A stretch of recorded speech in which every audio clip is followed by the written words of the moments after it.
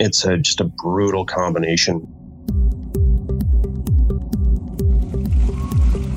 I hit my knees again, and I just sobbed and sobbed and sobbed in the middle of the dirt and the ditch at the side of the road. We had only gone 35 kilometers of the 70-kilometer section of bad road.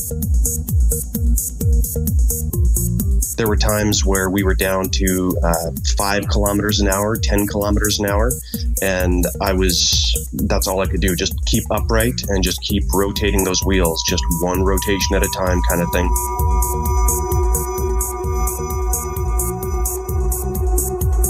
I shut my communication system off. I actually disconnected it from my helmet because I don't want him listening to this. Her motorcycle was on the ground. She was seated a few paces beyond that on the ground with her back to me and just crying. I couldn't help it. I was done. She's right. I didn't exactly know what to do at that point.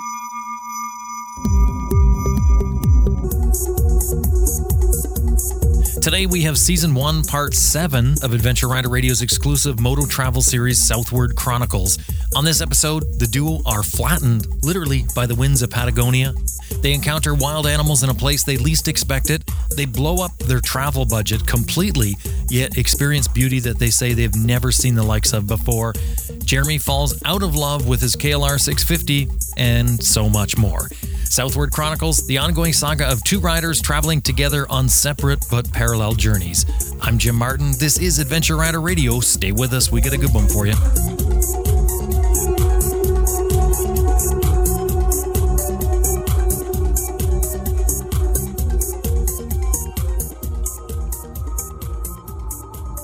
Before we get started, I want to thank these fine companies that helped get this episode out today. Max BMW Motorcycles, outfitting adventure riders since 2002. They've got 45,000 parts and accessories online and ready to ship to your door at maxbmw.com. Sign up for their e-rider newsletter. It's free, maxbmw.com. And Green Chili Adventure Gear offers American-made, heavy-duty luggage systems for all types of motorcycles. You can turn any dry bag into luggage using their strapping system. And of course, Green Chili Adventure Gear is tested in extreme weather and terrain to withstand the abuse that adventure riding gives it. Tough, reliable gear. GreenChiliADV.com. I'm Sam Manicum. Ed Simon. Austin Vince. Simon Pavey. Brian Field. Helge Pedersen. Jocelyn Snow. Carl Parker. Simon Thomas. Lisa Thomas. Grant Johnson. Jimmy Lewis. Jim Hart. Liz Jansen, and you're listening to Adventure Rider Radio. Best Rest Products is the maker of the Cycle Pump, the best tire inflator for motorcyclists. It'll inflate your flat tire in less than 3 minutes. Made in the USA, comes with a lifetime warranty. They also distribute Googletech filters, cyclepump.com. It's wind pressure that powers the Moto Breeze chain oiler. No electrical or vacuum connections. It delivers the oil to a felt pad on your swing arm. No nozzles near your sprockets. 1 ounce of oil gets 1,000 miles or 1,600 kilometers. Get more miles from your chain and sprockets. motobreeze.com. Now, this style of coverage has never been done on any podcast before. It's Adventure Rider Radio's exclusive travel series, Southward Chronicles, the ongoing saga of two riders traveling together on separate but parallel journeys. A man, a woman, a BMW F700 and a KLR650, a couple, two vastly different riders and personalities traveling together with a common goal to get to Ushuaia and back. They have all the usual stress of travel-related things, border crossings, accommodations, delays, problems, all that stuff. But on top of that, a relationship from a long-distance one back home, living in different cities, never having spent much continuous time together, to a full-on partnership, helping each other as needed, working together to overcome challenges, living, eating, and loving together 24 hours a day, 7 days a week. Now, so far, we've traveled with them from Alberta, Canada, down through Mexico, Central America, crossing the Darien Gap on the Stahlrat sailing ship, and into South America. They each ride their own motorcycles, as I said, carry all their own gear, so that if they were separated or if they decided that relationship wasn't working, they could go their separate ways. Now, last time we spoke with them, they were in striking distance of their halfway goal. That's Ushuaia.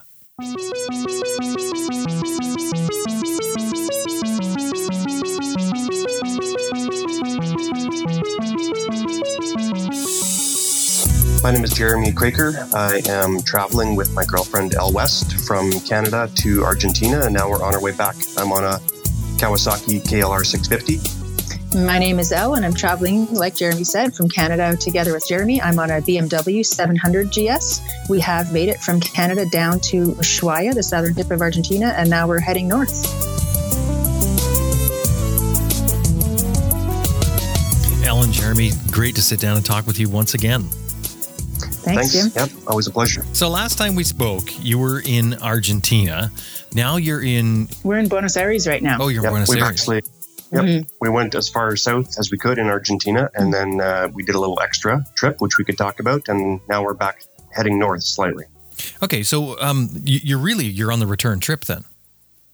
Mm-hmm. Yeah, that's right. We still have some new ground to cover, like we want to go to Paraguay and Uruguay and all that kind of stuff, but the return journey has begun. We're technically starting northwards now, yeah. Wow. Yeah. Okay, so I want to talk about that, but first let's talk about Argentina to where you are now. So what were some major things that you had to deal with getting from Argentina to where you are now? Well, last time we spoke to you, we were heading south on Ruta 40, a famous road, and then it's also famous for wind and some rough gravel sections. So we encountered both wind and difficult gravel at the same time, which is a really bad combination. This is an area that's really well known for this, isn't it? This is something that everybody sort of dreads and talks about, and some people don't really believe. Can you give a real good description of what this is really like? It's hard to believe, I think, even if it is described well, because many people had told us about it. We spoke one-on-one to friends who had already been to Patagonia and told us about the winds, but it's still hard to actually contemplate, to understand until you feel the effects of it. There were days that were not so bad as others, and there were times of the day where the wind is more ferocious than others, but there were times I literally had troubles standing on my own 2 feet. Like walking was incredibly challenging. If I stood with my feet together, you would get blown right over. Like the wind is constantly trying to shove you down and wrestle you all day long. Mm-hmm. On a motorcycle, even on paved roads, like you can get your tires to grip and lean in. So it's doable, but it's frustrating and tiring, and it's maddening. It's like trying to drive while a monkey is on your shoulders, trying to yank your helmet off your head continuously the whole time you're riding, just pulling and yanking. And I don't have a beak on my helmet. It's pretty aerodynamic, but still, it's shoving, wrestling all day long, fighting that wind. And then you combine that wind with really horrible gravel. And when I say horrible gravel, I mean thick, soft gravel, and it's all round stones, like it's all river rock. So even in the best of situations, if you didn't have the wind, that road would be bad enough. You'd kind of swim around a little bit. You know what it's like when you're on rough gravel. Mm-hmm. But then when you add a side wind that is gusting at 100 kilometers an hour, and that's not an exaggeration, it's just a brutal combination. And there were times where we were down to 5 kilometers an hour, 10 kilometers an hour. And that's all I could do. Just keep upright and just keep rotating those wheels, just one rotation at a time kind of thing. But slow doesn't necessarily help. Like the problem is you need a little bit of momentum in order to give her and fight back a little bit and lean into that wind. But that's impossible to do when you're in gravel and trying to stay in the track where the gravel is thinner and not so thick as it is between the tire tracks. The wind just does not let you stay there. It's shoving you off into the deep gravel, if not shoving you into oncoming traffic or right off the road. So that was my thought. Well, if we just go slow, I'll manage. And Jeremy just said gusting 100 kilometers. That's the worst. A steady wind you can sort of deal with and lean into. But so describe gusting. Yeah, that's just right. So you can find a tire track to follow if you're lucky. On this one section of Ruta 40, there's a 70-kilometer section that everyone described as being brutal. So you get yourself into a tire track and you're okay. And then all of a sudden the wind shuts off, right? So you're shouldering into the wind, you're leaning into it. And then all of a sudden there's no wind. And then so you kind of get blown or sucked rather to the side of the road. And then you're in another rut that you weren't expecting. And then the wind kicks up again and pushes you over into another rut. And that's if the wind doesn't just come out and like sweep the knee, kind of like, remember the Karate Kid, that movie? I know it's a dated reference, but yeah, the wind it feels like it could just come and sweep your tires out from underneath you. Mm-hmm. Now, is this a route that you're going to have to take back as well? Nope. No, we avoided it. So we went down the Ruta 40 and all the way to Ushuaia. And on the way back, because we were kind of in a rush, we had gone to the Antarctic and then we were going to meet a friend in Buenos Aires. We were in a bit of a hurry. So we just went the Ruta 3, Route 3 all the way back to Buenos Aires, which is paved, still incredibly windy, but you can deal with it if you're on pavement. So was the Ruta 40 thing, the reason that you took that, was it just to say you've done it? It seems like the way to go that was efficient to some degree, but not so efficient as the Route 3, which is paved and easier to travel, but not very scenic. There's not a whole lot to see. Route 40 connects us with some beautiful spots like Mount Fitzroy near El Chaltén and Perito Moreno Glacier, which we definitely wanted to see on the way down. If you don't take the Route 40, you're not going to see some of those things. Yeah, it's top marks for scenery and for routing. Like Elle said, there's more efficient ways to get down to Ushuaia, but the Route 40, I guess, just absolutely stunningly beautiful. And the horrible sections were short-ish. Yeah, we thought 70 kilometers. I can deal with that. So what if it takes all day? I'll manage. I'll just go slow. I didn't understand how hard it would be with the wind combining in the gravel sections. Yeah. Well, that's what I was thinking. We really should, I need to ask you about the beauty of it, because we're just talking about, how tough it was and how those horrible sections were bad. I don't want to focus on that. It's interesting to hear, but you were there for a reason. Obviously, there was some scenery that made the whole thing worthwhile. Oh, yeah. And the wildlife, too. I didn't realize, I didn't do very much research for this trip, but I wasn't prepared for the wildlife that we saw, like flamingos and rees, which are like ostrich-like birds. And there's guanacos everywhere and kind of a llama-like creature. And, the scenery gets a little bit monotonous sometimes, but when you're seeing all this wildlife, it breaks it up nicely.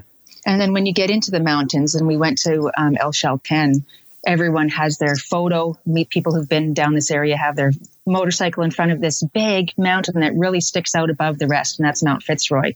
And we went, and it was cloudy. We took a couple pictures, but it was most of the top of the mountain was hidden in the clouds. We stayed an extra day and went and did some hiking to get to the famous viewpoints to see this mountain, and it was cloudy and covered over, and you couldn't really see it. And oh well, we tried. What are you going to do?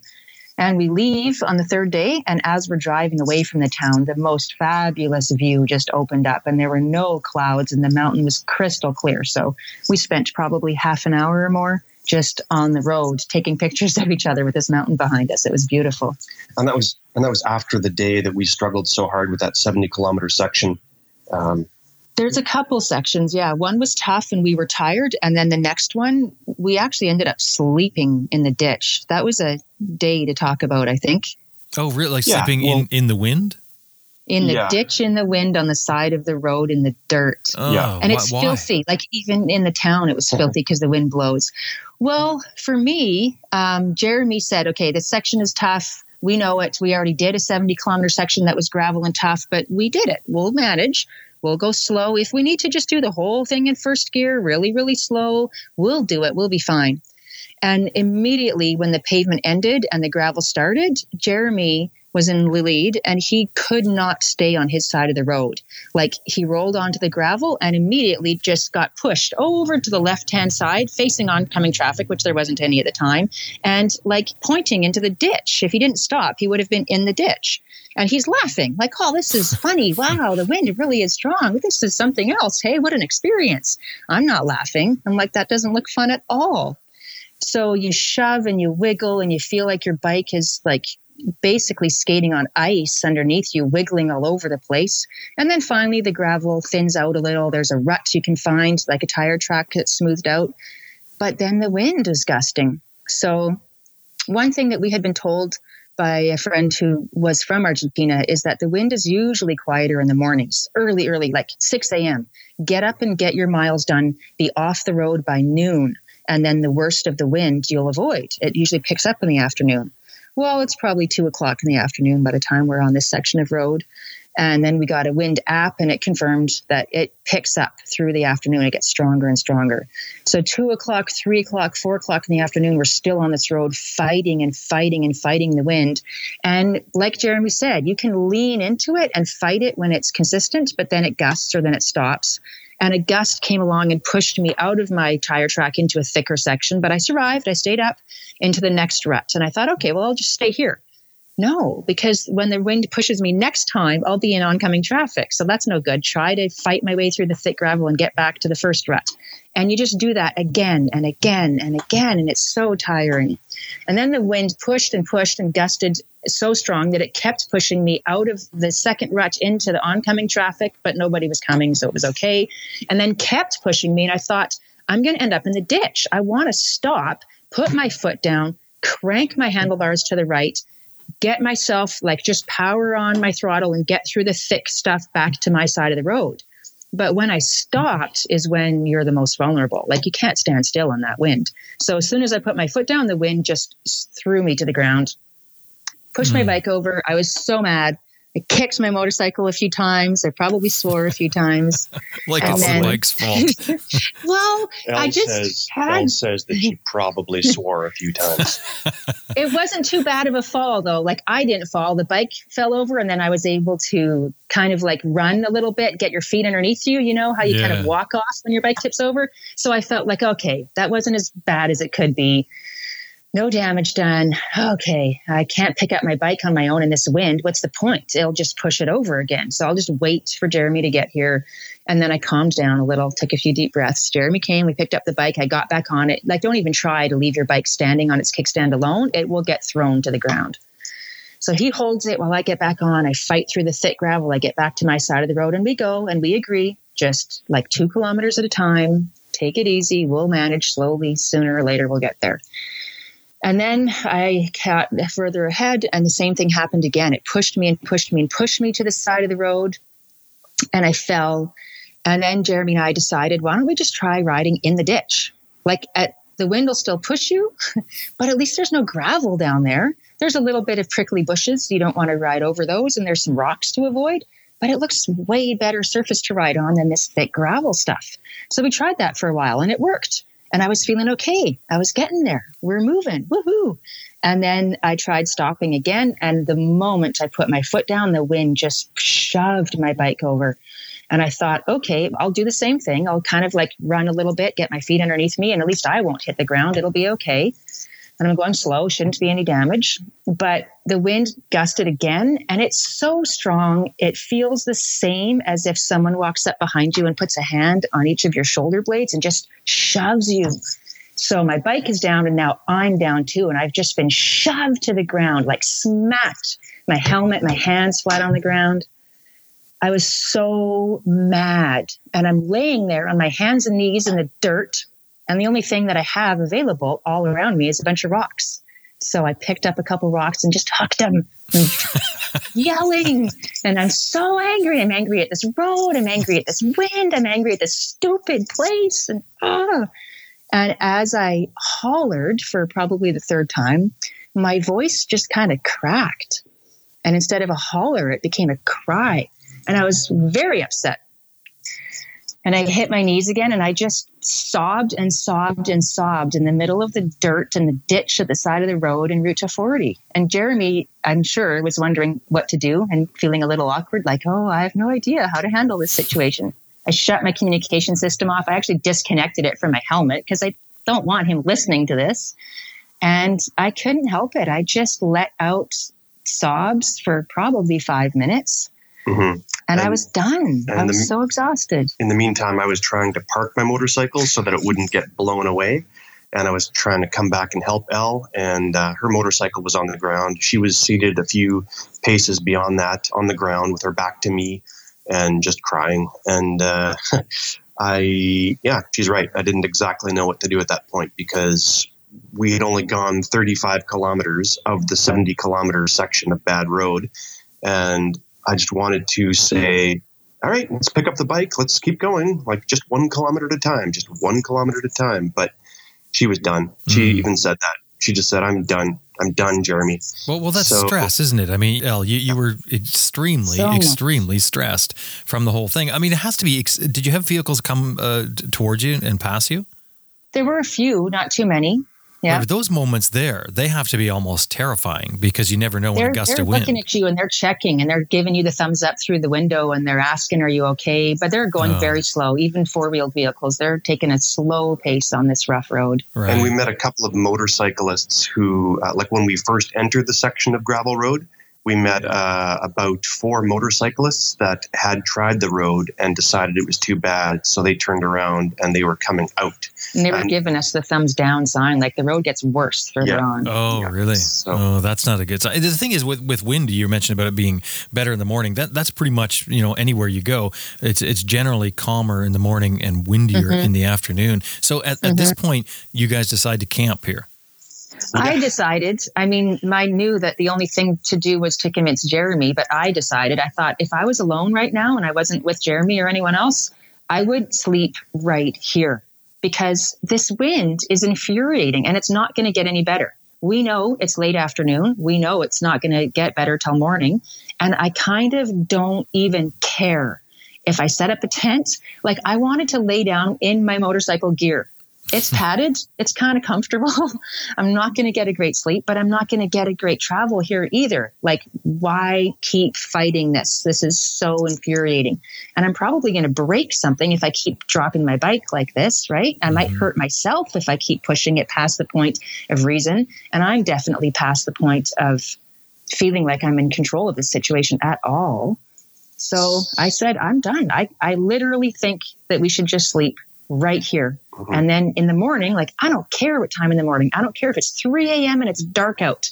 If the wind stops, that's when we get up and go again. We just wait out the wind. And Jeremy wasn't quite convinced. I've ridden in very heavy wind, and it's nothing like what you're talking about.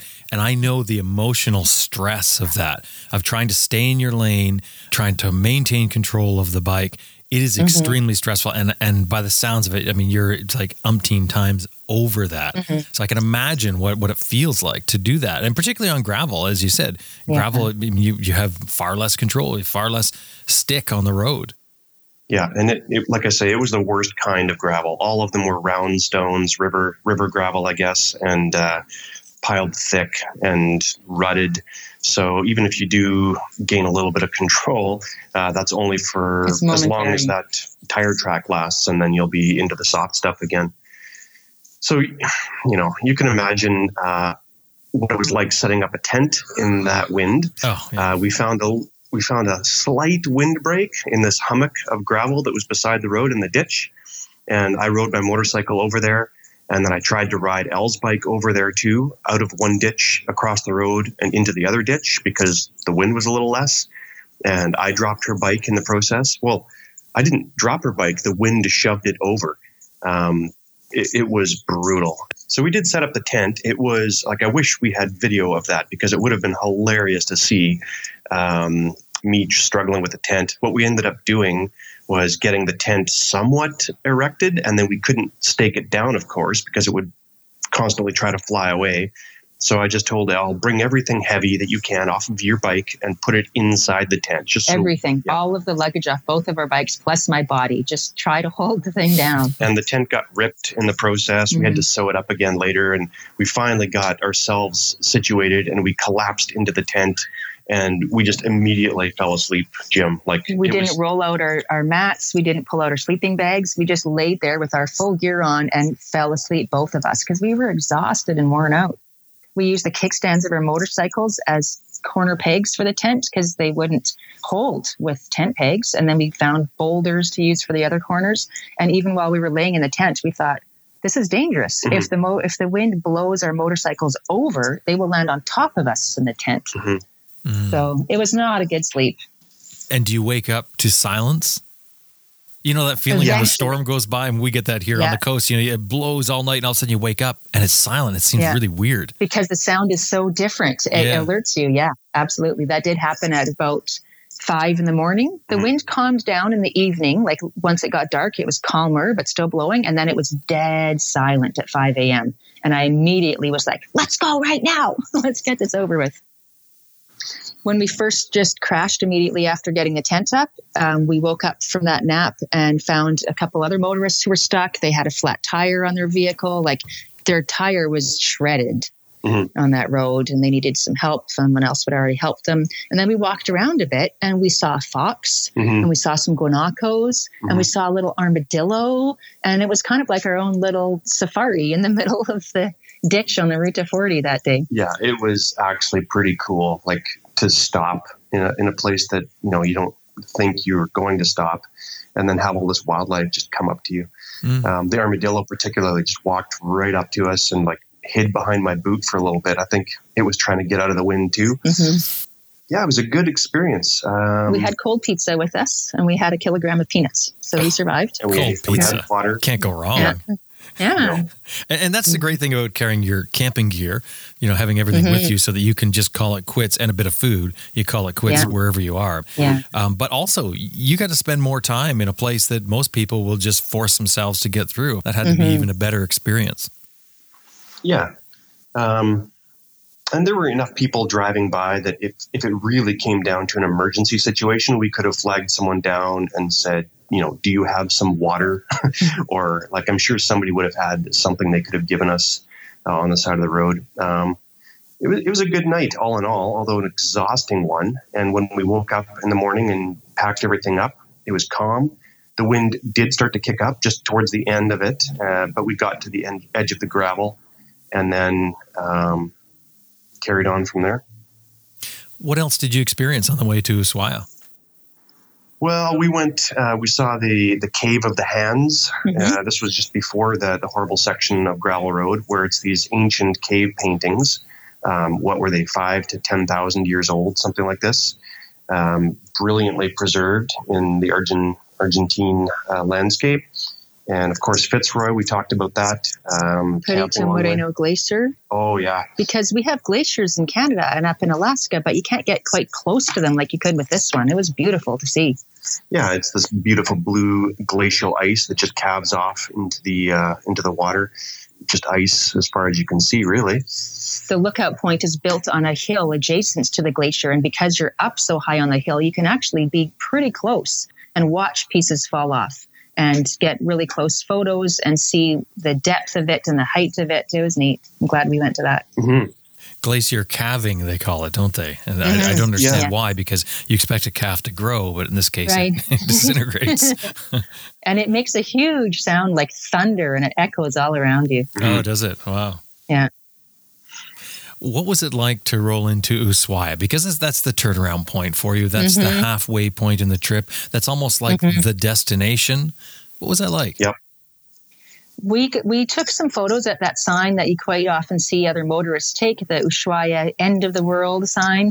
And I wanted to reflect how I felt. So I just laid down on the ground with my face flat down because I'm exhausted, partly from fighting the wind and stuff, but partly just from always trying to get your brain to work in a language that I'm still not fluent in and trying to work on, thinking where you're going to go and route planning and deciding roads that you're going to take, figuring out where you're going to sleep, what food you're going to have today. I think our brains are working a lot more than they do usually back in Canada at a regular day. But it's a good exhaustion though, right? I mean, it's kind of like doing the garden. And when you're done, you're exhausted, but it feels fantastic. Yes. Yeah. And then mixed with a little bit of sadness too. For me, I think almost the day we arrived in Ushuaia, we stayed for about a week. And we slept for most of it. Yeah, there was 2 days when we didn't leave the hostel. We just ate and slept. Wow, you guys really were tired. We were conked out, and we had some big decisions to make too. We were agonizing over whether or not we blow like a third of our budget on this big expensive.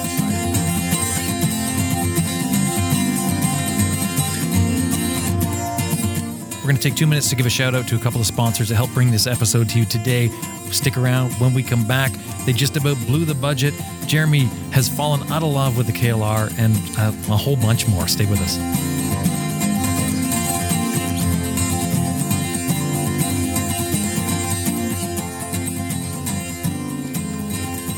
The other day I was kind of shocked to find that my merino wool that I use underneath I use it a lot. It's got a hoodie on it, and I pull it up and put the hoodie underneath my helmet. I was shocked to find that the thing is rotting. It's really just falling apart. It's kind of like it's been dipped in acid, or it's been set around and it's rotting. It's really weird. So it's all frayed and everything. And to put this in perspective, I've only had this thing for about a year. And I got thinking about the merino wool, and I was thinking, well, my Pearly socks, I've had those for over a year, and they're not showing like any signs of wear. I don't see anything. Nothing noticeable anyway.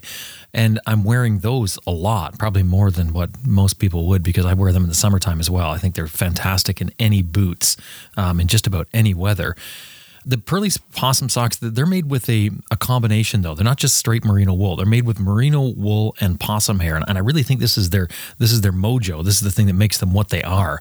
This blend of these two materials make this thick, soft, but more importantly, really, really warm sock. Pearly's are the best cold weather socks I have found to date. I've never worn anything better than these socks. Not even as good as these socks, not even in the same category. These are specifically made for us motorcyclists, like I said. And you know what it's like when the temperature drops? Your hands and your feet are the first ones to suffer from the cold. And with your feet sitting there on the cold foot peg, in the wind, exposed to the water and the mud and everything else, and every time you put your foot down, they get cold. It's just a simple fact. And when your feet get cold inside, some tough leather boots or your heavy duty boots that you're wearing for riding, tall boots probably, it's almost impossible to get them warm again. And I always say when it comes to outdoor stuff, the best way to get warm is to not let yourself get cold to begin with.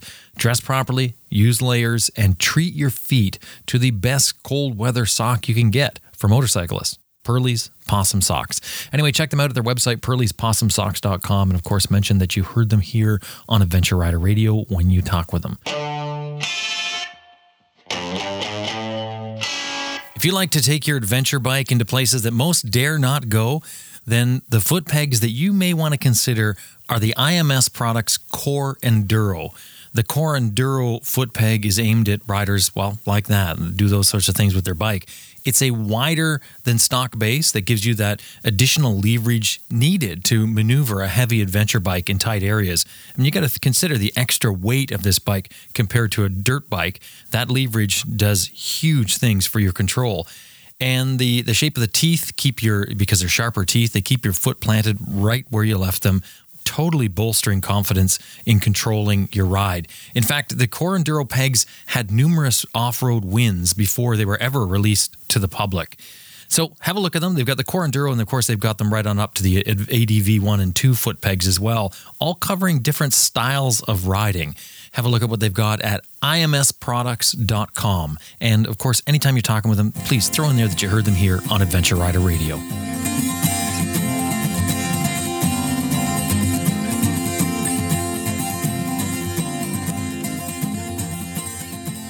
We stayed for about a week and we slept for most of it.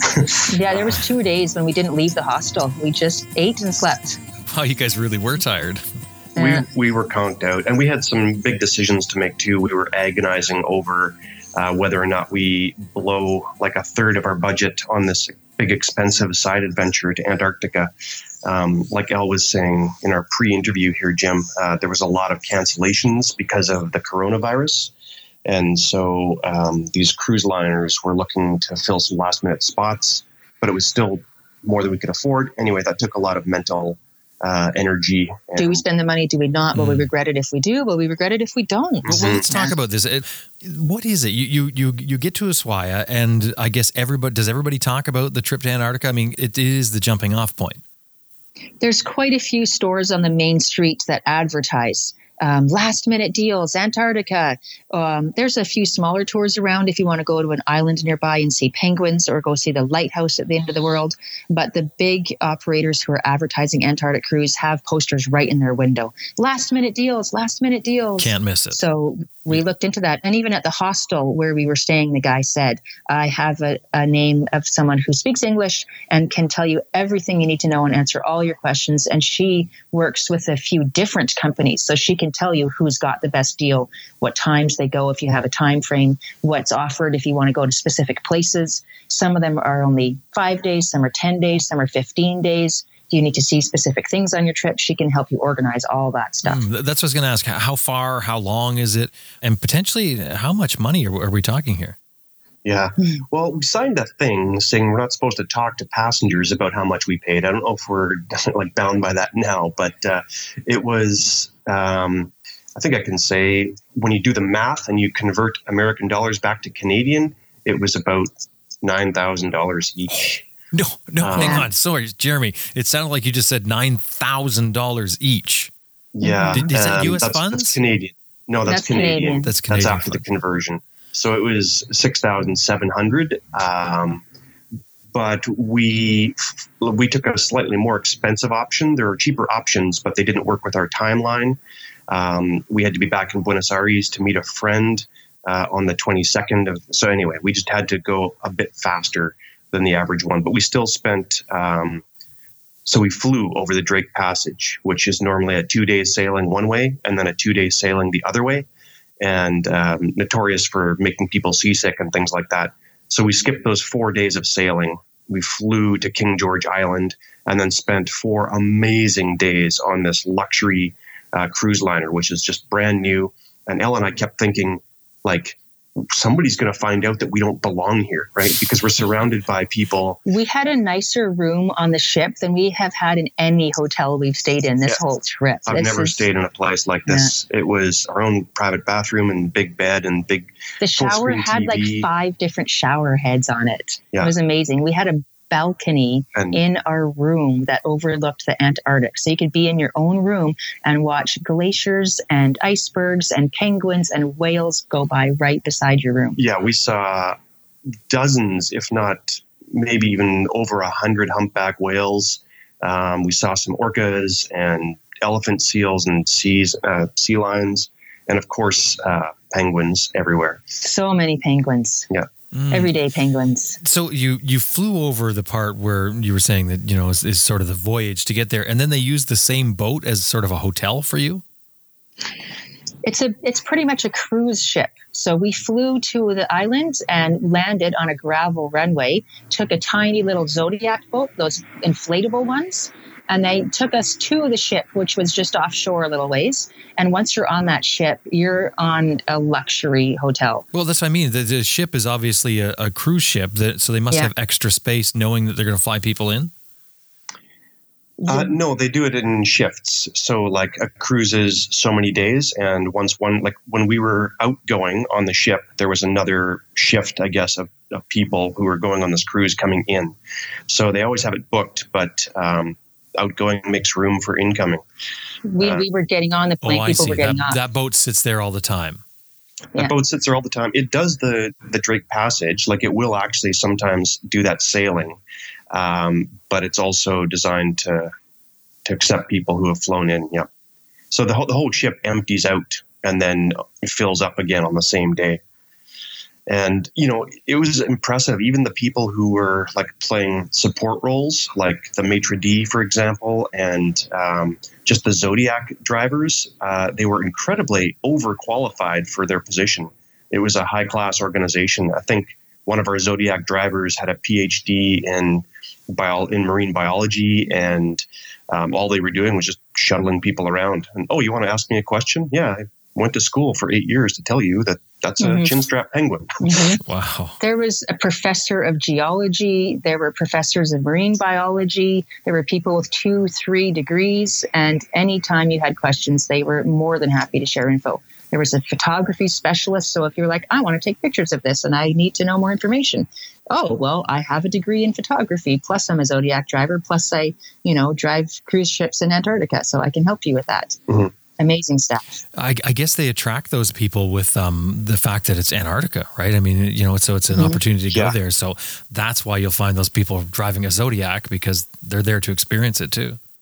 Mm-hmm. Yeah, there was one guy there. He was like one of the first people to summit Everest without oxygen, and he lost a bunch of fingers to frostbite. And we got to hang out and have dinner with him and talk all about it. I used to do a lot of ice climbing, so we actually had some, not friends in common, but some connections in common. And so we would talk about that. And just like I say, everybody there was overqualified for their jobs, and it was very well run. But a lot of those people who were on board, most of them, I think, paid full price. So you'd think that the $9,000 that we spent was expensive. And it was. Like, we agonized over it. There were people there who spent 4 times that amount to get on board. So that's why we weren't supposed to talk about what pricing we got and whatnot like that. Yeah, people who booked ahead and had the dates that they wanted a year in advance and the specific room that they wanted and things like that. Yeah, there's quite a big price to pay for that. Mm-hmm. I thought you were going to tell me that, so we didn't actually pay the $9,000. I thought that was the retail price. I didn't realize that was your deal. That's the last minute price. That's unbelievable. Now, the only reason, as you said, was because of this sort of with the COVID-19 or coronavirus that is giving them cancellations. I mean, you lucked out, really. You wouldn't have been able to do this, would you? I think they do still have last minute deals, but I think they were more than usual because of the coronavirus. Oh, I see. So if they have a few last seats, you might get a deal like this. So it's possible for somebody else to get a deal. Yeah. And one of the other options that we were looking at was a little bit less expensive, but we wouldn't be able to have our own room. We would be in a shared berth, so like a dorm room. There was a female one and a male one. So Jeremy and I would have separate rooms. There'd be no balcony. There'd be no window. Maybe you could have a porthole in your room or maybe nothing at all. Those ones would be a little less expensive. And I think those are commonly available for last minute deals if you're not picky about your dates. So if you have all the time in the world to just sit in Ushuaia and wait for 3 weeks or a month, you could probably get a good price on one of those. In fact, that's the main reason that we took the slightly more expensive option was because, like I say, we had to meet a friend here. We had to be in Buenos Aires on the 22nd of February. So all the other options, they were cheaper, but they weren't as nice. But the main thing was they wouldn't get us to Buenos Aires on time. So we'd be late by a week. And our friend was flying down from Canada to visit us. So we kind of didn't want to say, too bad for you. Sorry, we're not going to be there when you arrive. Yeah, exactly. $9,000 Canadian. You said $6,700 roughly US dollars. What'd you see for that? Was it worth it in hindsight? And what did you see? Well, I'll tell you if it was worth it in hindsight if I make it back to Canada and still have some money left over to buy groceries. Right now, we are burning fumes. Oh, so I talked to you earlier, Jim, about this big cash call in my condo, right? And this big financial disaster that was looming.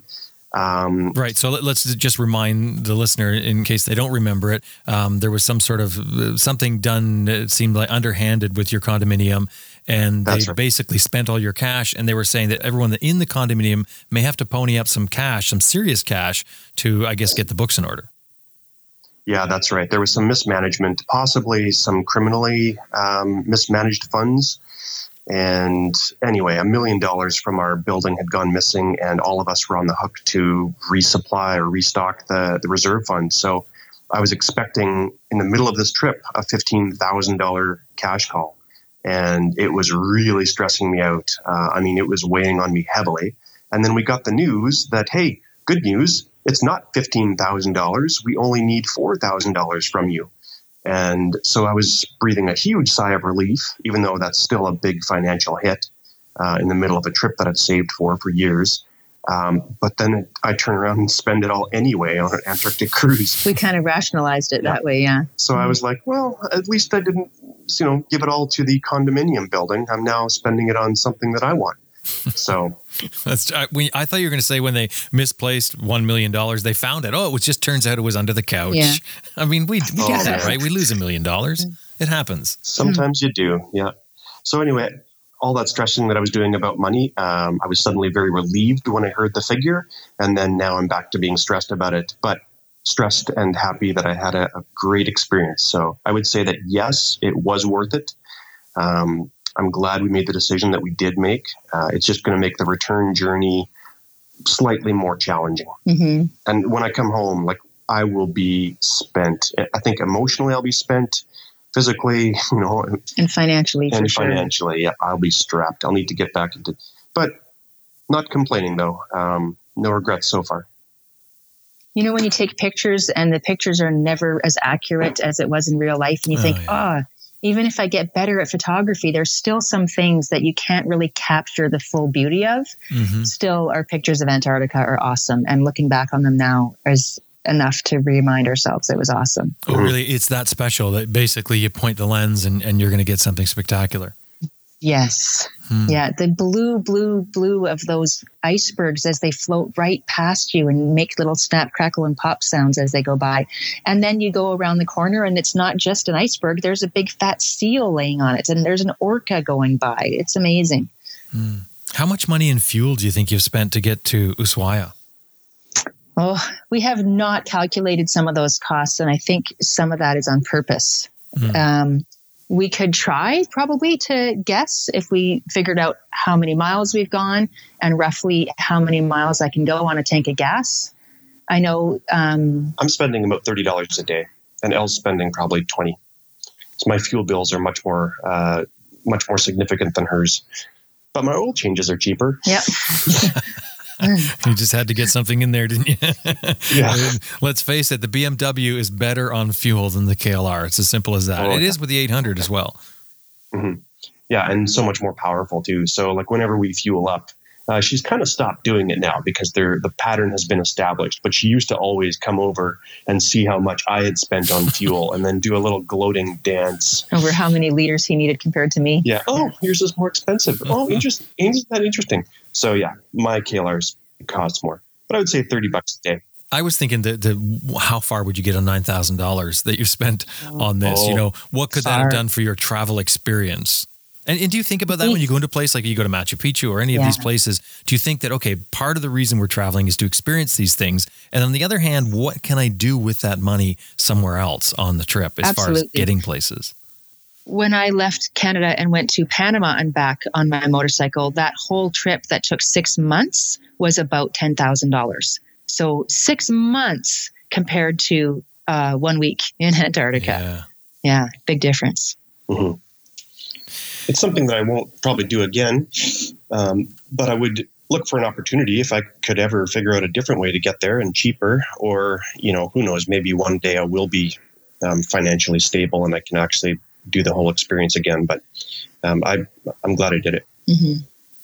Quite often, when you're on a trip like this and you hit the turnaround point, it changes the feeling, much like a horse does. You know, I grew up riding horses, and you turn the horse around and you start heading back, particularly if you're close to the barn. They tend to really rush to get back. Mm-hmm. And we do that too. You know, you get that turnaround point, and then your mindset changes, your whole demeanor changes with the trip. Do you guys feel that? Have you hit the halfway point? Have you decided now we're on the return and it's about getting back and you're starting to think about things at home more than what you're thinking about on the trip? Or how does it change? Well, I did. When I was sitting in a restaurant in Ushuaia, this was just before we went to the Antarctic, I did say to Elle, well, this trip is an out and back and we've done all the out part. And she did, if I may be so bold, she did shed a single tear. And so there's some emotion definitely with this turnaround point. And we're not going south anymore. There's no more south. But it's not the horse's feeling. It's the opposite. I'm sad to be going back. So you're digging your heels in, sort of wanting to slow things down at this point. Yeah. But it definitely has changed things then. Yeah. Yeah. I am still really stoked to be on this trip. But I'm also, I'm not looking forward to it yet, but I do like my life in Canada, and I do like where I live in Canmore and all that kind of stuff. So I'm looking forward to being reunited with my guitar, for example, and stuff like that. But I'm trying to appreciate what I have right now. I still haven't seen Uruguay, Paraguay, Brazil, and there's stuff to do on the way back north that we've been skipping. So yeah, to me, it doesn't feel like a halfway point, even though it actually is. And I still have to figure out what I'm doing with my motorcycle. Like, how do I get it back home? We took the Stahlrad on the way down here, and I'm not sure if that's the solution on the way back or if I can afford it now that I did this Antarctic thing. So there's a lot of questions and a lot of figuring to do. You mean, like, what's your options? You're either going to fly it or put it on a boat if it's not the Stahlrad. Right. So the Stahlrad does do a return journey that I could maybe catch if the timing works out. It's a bit early, but I have to research that a little bit more. And yeah, if it is not going to work for my timeline or whatever, I think the cheapest thing would be to fly it from Colombia to Panama. Or, the other option is, do I ship it from, Santiago to Los Angeles or something like that? These are all questions that have to be answered. Okay, I didn't hear in there selling it because I thought that maybe is where you were going. You're considering selling it. I thought about it earlier on. I was thinking about it more than I am now. I think I'm just going to try to get it back to Canada and have my beloved motorcycle, even though I have kind of fallen out of love with the KLR650, I have to be honest. But at least I'll have a bike when I get back. I think if someone came up and offered a good amount of money and promised that it would be easy to make the transaction happen, that would be tempting for you, right? Oh, yeah. Yeah, I don't have any emotional, real attachment to this motorcycle. It's a tool that I'm using. You know, I've got a motorcycle back home that I love and I don't want to sell. It's a 1982 Honda. But this bike here, I could sell it for sure. But right now, I'm not looking at that as a real option. Your Honda at home, that's a street bike, isn't it? Yeah, but I use it like a dirt bike. I've taken it up over logging roads and stuff in BC, and it handles just fine. You've done loads of traveling with the KLR650, and now you're saying you've fallen out of love with it. What did that? Well, I guess I've never really loved it. It was always just the bike that I could afford. So I buy used KLR650s because I can get them for $3,500, and then I can take them around. You know, I've gone over the Middle East and North Africa with them. I've gone to Panama and back, and now this, and I kind of understand them. I'm not a very good mechanic, so the simpler the machine, the better. And yeah, they're an affordable piece of equipment, and they are the laughingstock of the motorcycle community. And I laugh along with the motorcycle community at the KLR650, but I do love it sometimes. And sometimes I do wish that I had a few extra ponies to pull me through corners and stuff like that. So it's a complicated relationship that I have with the KLR650, I guess is what I'm trying to say. It has a huge following. I mean, I particularly like the KLR650. I think it's a great bike. But if you were to do this trip again, would you choose a different bike? No. That's funny because for all the complaining that I do about the KLR, people ask me that. So would you pick a KLR650 again? The answer is yes, I would. It's a bit of a self-limiting machine. So sometimes I wish that I had more horsepower, but if I had it, I would use it. And so sometimes that is helpful when I want to accelerate out of a corner and I can't because it's doing the best it can with all of my luggage and me. It means that I'm going slower, and that's a good thing. I think, especially when you're traveling, you don't want to push the edges of control. Especially when you've already had a really good wipeout recently. Oh, yeah. I've already gotten myself into trouble with the KLR. The other day, I was on a gravel road, and I went down going about 50 kilometers an hour or something like that. I always change, when I'm telling the story, I change how fast I was going because honestly, I don't know. It could have been anywhere between 70 kilometers an hour and 40, but I was going fast enough that when I did crash, the bike high-sided and flipped up and went through the air. So it must have been around. It was a washboardy road. It was one of those ones that was horrible slow speed. And if you go about 70, it feels better, but we slowed down for the corners when the gravel thickened up and you didn't have those ruts anymore. So I would say you were probably going 60 or 70. Yeah. So high-sided, I mean, that usually does a fair bit of damage. Did much happen? The luggage rack is all bent up, and I have to bend that back into place. That's on my list of things to do here in Buenos Aires. Other than that, no damage. I just had to tighten all the bolts again and bend a few things back into place, but no, it was fine. I just had to be very careful that I didn't put my foot down because, as you know, I rode dirt bikes when I was a little kid and into my teens, and you commonly put your foot down to steady yourself or whatever. But with a KLR and all that luggage, if you put your foot down, especially going at 50 kilometers an hour, you know, that's when you break bones and stuff. So I had the presence of mind to keep my feet on my pegs, and I went over onto the right side. And as I was going over, I was still like, keep your feet on your pegs, Jeremy. This is going to hurt. Yep, but it's going to hurt more if you try to step off now. So I actually just went down onto my right side, and then the bike was violently plucked out of my grasp and thrown. It high-sided after that, and I stayed on the ground and did a bunch of tumbling and sliding, but no damage to me, a little bit of damage to the motorcycle. And again, it was that crazy, round, thick gravel. And, you know, I could talk about how it happened. I know exactly how it did, but it was just basically a lapse of attention on my part. So I got what I deserved, and I got lucky, and the bike and me are both okay. Wow, I'm glad you're okay, and I'm glad your bike's okay. I'm glad it didn't come out with much more damage than that.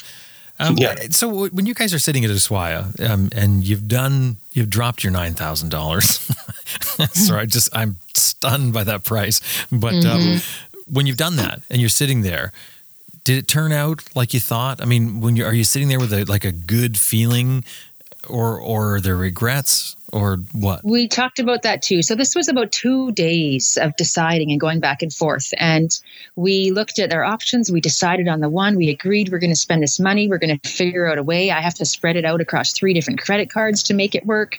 And then we go back to the place and we say, okay, we've decided, let's do it. And they said, oh, that one? Geez, I don't know if there's still room available. Let me look. And then I felt disappointed. So that was my final deciding point. Like, if I'm disappointed that it might not be available, I know for sure I really want this. Mm-hmm. But Jim, you weren't asking about Antarctica, were you? No, and I'm glad you picked that up, Jeremy. I'm asking about the whole trip. I mean, that was interesting though, about Antarctica, but about the whole trip. Yeah. So, you're asking about any regrets about how we got down to Ushuaia and doing the whole trip. No, absolutely not. I have been wanting to do this for long enough that when I finally set it in motion, there's been a few points along this journey that I've breathed a huge sigh of relief. One was crossing from Panama to Colombia. One was getting into Argentina. And the other one was, when I reached Ushuaia and after taking those photos, finding a hostel, my goodness, I just felt this huge wave of relief and not exactly pride, but just, I guess, joy that I had done it. And even if, something happens to the motorcycle or I have to cut the trip short for whatever reason, a family emergency back home or something, I don't know, I will have done it. And it feels absolutely fantastic. So no regrets. None so far, at least. Elle? I agree. No regrets. If anything, I start to feel a little bit sad because once it's done or the thing that you wanted to do is complete, I want to have something else to look forward to. So starting to think of ideas of places to see on the way back, starting to think about the possibility of someday, maybe, whenever, somehow we can find money to do it, other places to travel by motorcycle. But no, I'm not thinking that anything is regretful on this trip. I just want more. Mm-hmm. More motorcycle travel some way, somehow, somewhere. And that's what Elizabeth had asked before we came on. She's asking, I wonder if they're thinking about their next adventure already. Because we hear it a lot. People are midway through their trip and they're thinking, wow, the possibilities. Because you've done what you've done so far. And it just, at that point, it makes everything possible. Mm-hmm. Yeah. And I think that's a pretty common theme too. Whether or not we can figure out a way to make this feasible financially going forward is a bit of a challenge. But the desire is certainly there. Do you guys have a feeling of accomplishment when you get to Ushuaia? Is that what it is? Elle's nodding and I'm shaking my head. On some levels, yeah. But sometimes I think, well, we haven't done anything special. All we've done is we've sat on a motorcycle and just gone a few hundred kilometers every day. And if you can ride a motorcycle, you can do that. So I don't feel like it's a particular accomplishment. Sometimes I think that way. And then other times I think, no, it is a big deal. And we have gone a long way and we've struggled and we've sacrificed and we've earned it. But it really comes down to resolve. And I've written about this for Canada Moto Guide. It's just deciding to do it and then carrying through with it. You don't have to be an athlete or a particularly talented motorcycle rider or mechanic or anything like that. If you can ride a motorcycle and you're determined to do it, you can find a way to get from Canada or Alaska or wherever your starting point is to Ushuaia. But is there anything about the trip that was difficult? I guess difficult in a way that it takes a special kind of person to do it?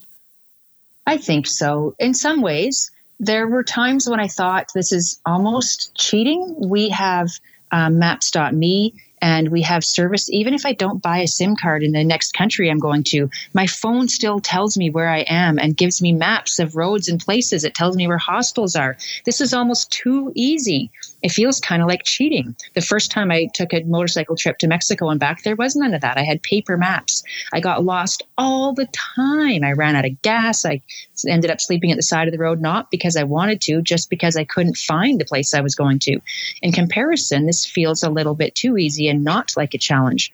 But then there were still challenges. The wind in Patagonia, getting lost, figuring out how to get where you are, and choosing roads that are scenic and beautiful and you want to see, but are still challenging. Like even the death road in Colombia.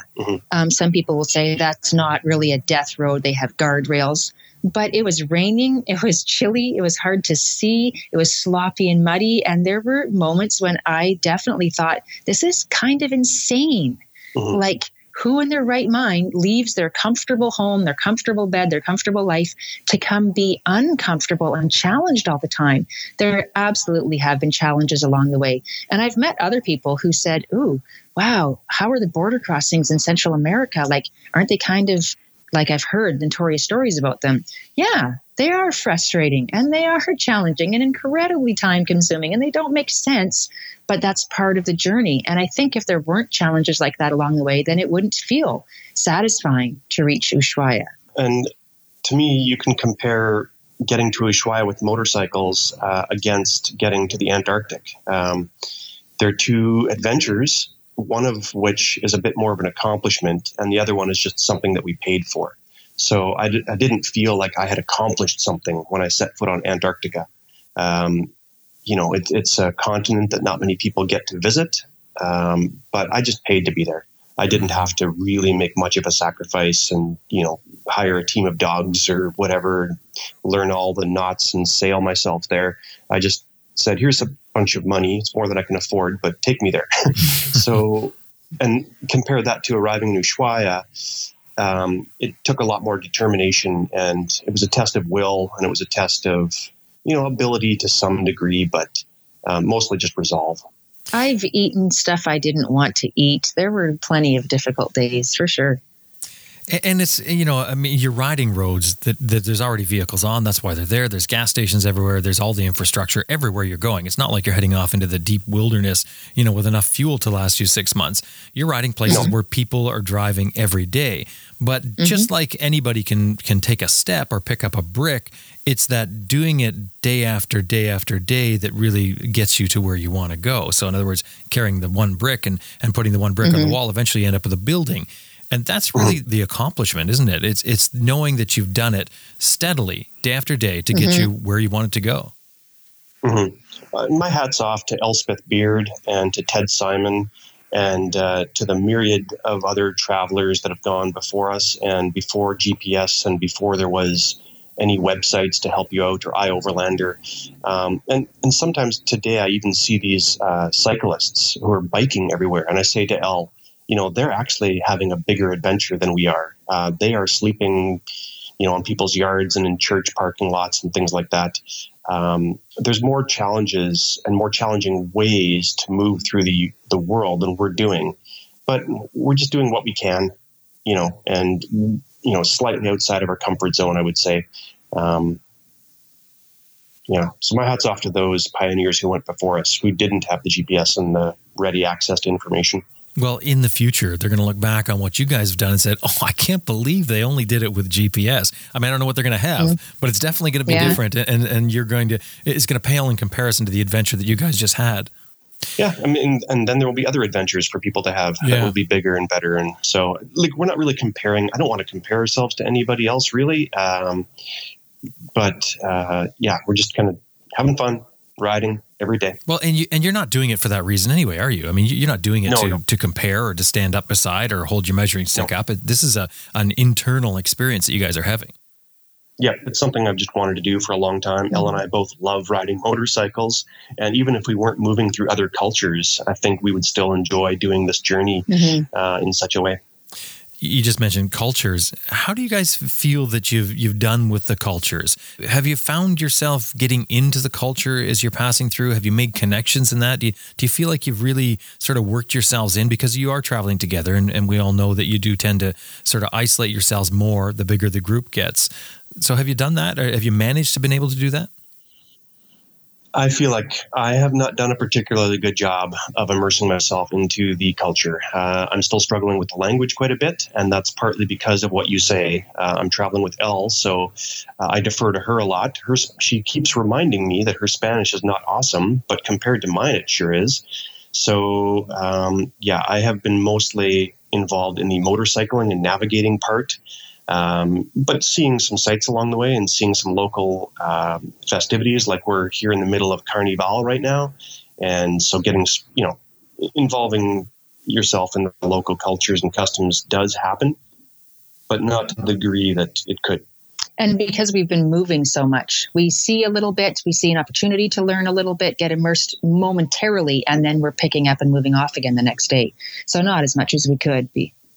In that way, would you change something if you were to do it again, or in future trips, will you look at that and think that's something I want to do more of? I would need more money and more time. If I had unlimited funds and I didn't need to go back to work and fund my life, then yeah, absolutely. I would take more time. That's one thing I would do differently for sure. Or a shorter trip. Yeah. So if anyone out there listening is looking for a brand ambassador, we're looking for some cash. Well, there you go. So if you're looking for a brand ambassador, you've got two of them here that are already chomping at the bit, ready to go. So the trip is on the way back now. Mm-hmm. You have things to see. You're not getting focused on the end result yet. You're still looking at your route home. And how far is that, time-wise? I have to be back at work on October 1st. So that's my deadline. My deadline technically is spring of 2021, but I don't know if I can make my funds last that long. So we'll see. Is there a point where you guys are going to go, like, Elle, you're going to slow down and Jeremy's got to keep going? That's a possibility. We haven't discussed when that'll be. If Jeremy needs to go to get the stall rat across from Panama or Colombia to Panama, then that might be the point. We'll decide when we get closer to it. Well, just to wrap it up here, I have to ask one more thing because this has been a big part of what we've talked about is your relationship between the two of you. Now, I know it can't be that bad because you're using one set of earphones between the two of you. So that tells me things have still got to be pretty good. What are we looking at here? What's changed from when you guys set out in Canmore? We have two tents, but only one set of headphones. Yeah. What has changed? I think I can speak for myself. Actually, let me back that up. Well, I'm going to let you answer that first. I was thinking of the two tents. We have used them again, but I think only once since last time we spoke to you that we set up our tents separately and gave each other some space. What's changed is we get to know each other a little bit more. I think we can work with each other better. There's been opportunities to learn more through very tense and awkward situations. One of the things I appreciate about Jeremy very much is it may take 2 or 3 days, but he can go back and revisit it. And then I can learn, oh, that's why you said that. Oh, I didn't know. I thought it was just because you were being rude and horrible. Okay, now that I understand what was going on, I can have more patience with you regarding that kind of situation in the future. So we've definitely learned more about each other, I think, as you would have to on a trip like this. And we've still decided that we want to keep hanging out together. Mm-hmm. So something is definitely going right. Oh, yeah, I would say most things are going right. But we have had, like Elle referred to or alluded to it, we have had a few days where we split up and, ate dinner at separate restaurants because we were a little bit grumpy or irritated. Well, you told us about that last time. What did that happen again? No, actually, no. If we told you about that last time, I kind of lost track of where we were. Yeah. There was a place where we set up our tents separately, but in the same campground. Yeah. Mm. Yeah, that's happened since then. Yeah, I think we're just getting into a bit of a groove and, trying to be kind with each other and forgiving of each other and ourselves. So, and Elle said that I'm pretty good at revisiting things, but she is too. We're fairly self-aware. And if we're acting poorly in the moment, generally when cooler heads prevail, we can revisit it, like Elle said, and say, well, this is why I was feeling, and this is, how I'm going to handle it going forward or whatever like that. We're okay at dialogue. And that's partly due to Elle's career as a counselor.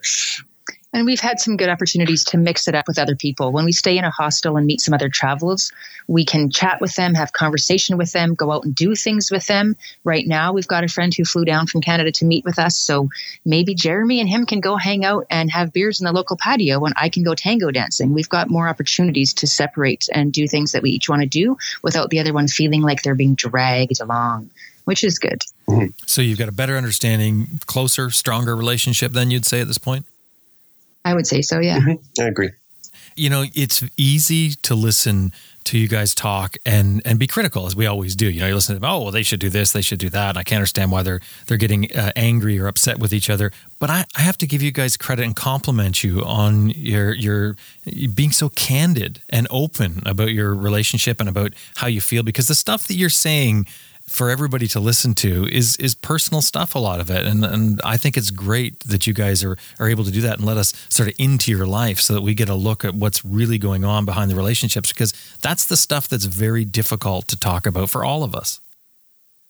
Yeah, I appreciate that, Jim. And we do try to be honest with ourselves and with other people. And that takes, I think, a little bit of humility, because what you want to do is project this image of everything's fine, everything's going great. And it's not always.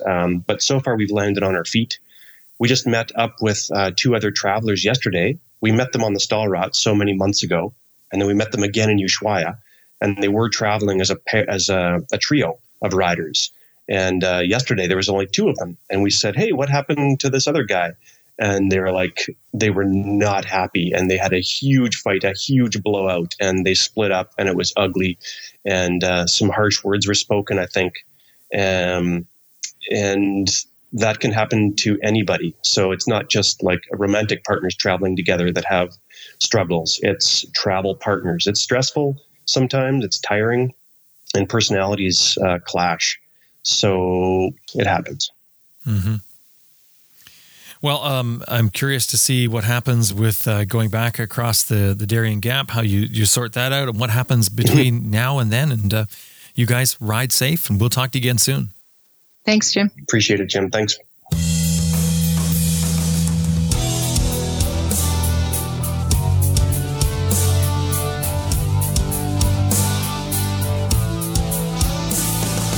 Well, that was episode 7 of our exclusive series, Southward Chronicles, with Jeremy Craker and Elle West, now on their way home. We're going to check in again with them somewhere down the road. But meanwhile, if you want, you can follow them on their social media on Twitter and Instagram at Jeremy_Craker and L.on.wheels. Of course, those links are in the show notes for this episode at our website, AdventureRiderRadio.com, as well as some photos from them for this piece.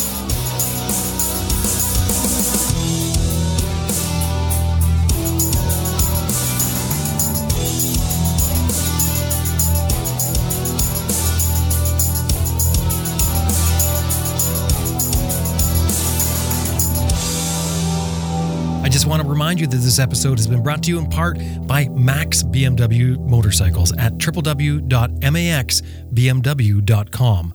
Also, Best Rest Products at www.cyclepump.com, Green Chili Adventure Gear at greenchiliadv.com, and MotoBreeze Chain Oilers at motobreeze.com. Hey, and you do us a great favor if anytime you're dealing with these companies, anytime you see them anywhere, you mention that you heard them here on Adventure Rider Radio.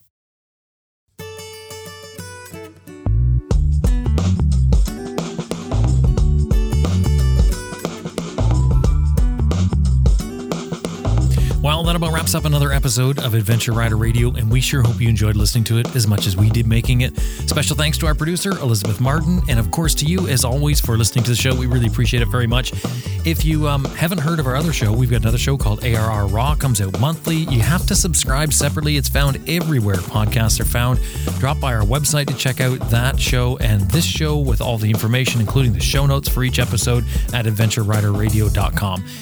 And if you aren't doing it already, we need your support. This is built on a model of advertising and listener support to make the whole thing work, and we need you to jump in there. Don't sit back thinking everybody else is going to do it, because you have to get up and do it. So drop by our website, click on the support button, and see what we've got going there.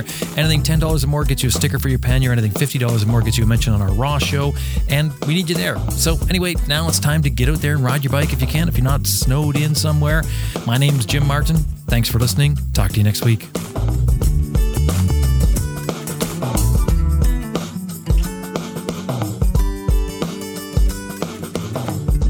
Hi, my name is Karolis Melauskas from The Coldest Ride, and you are listening to Adventure Rider Radio.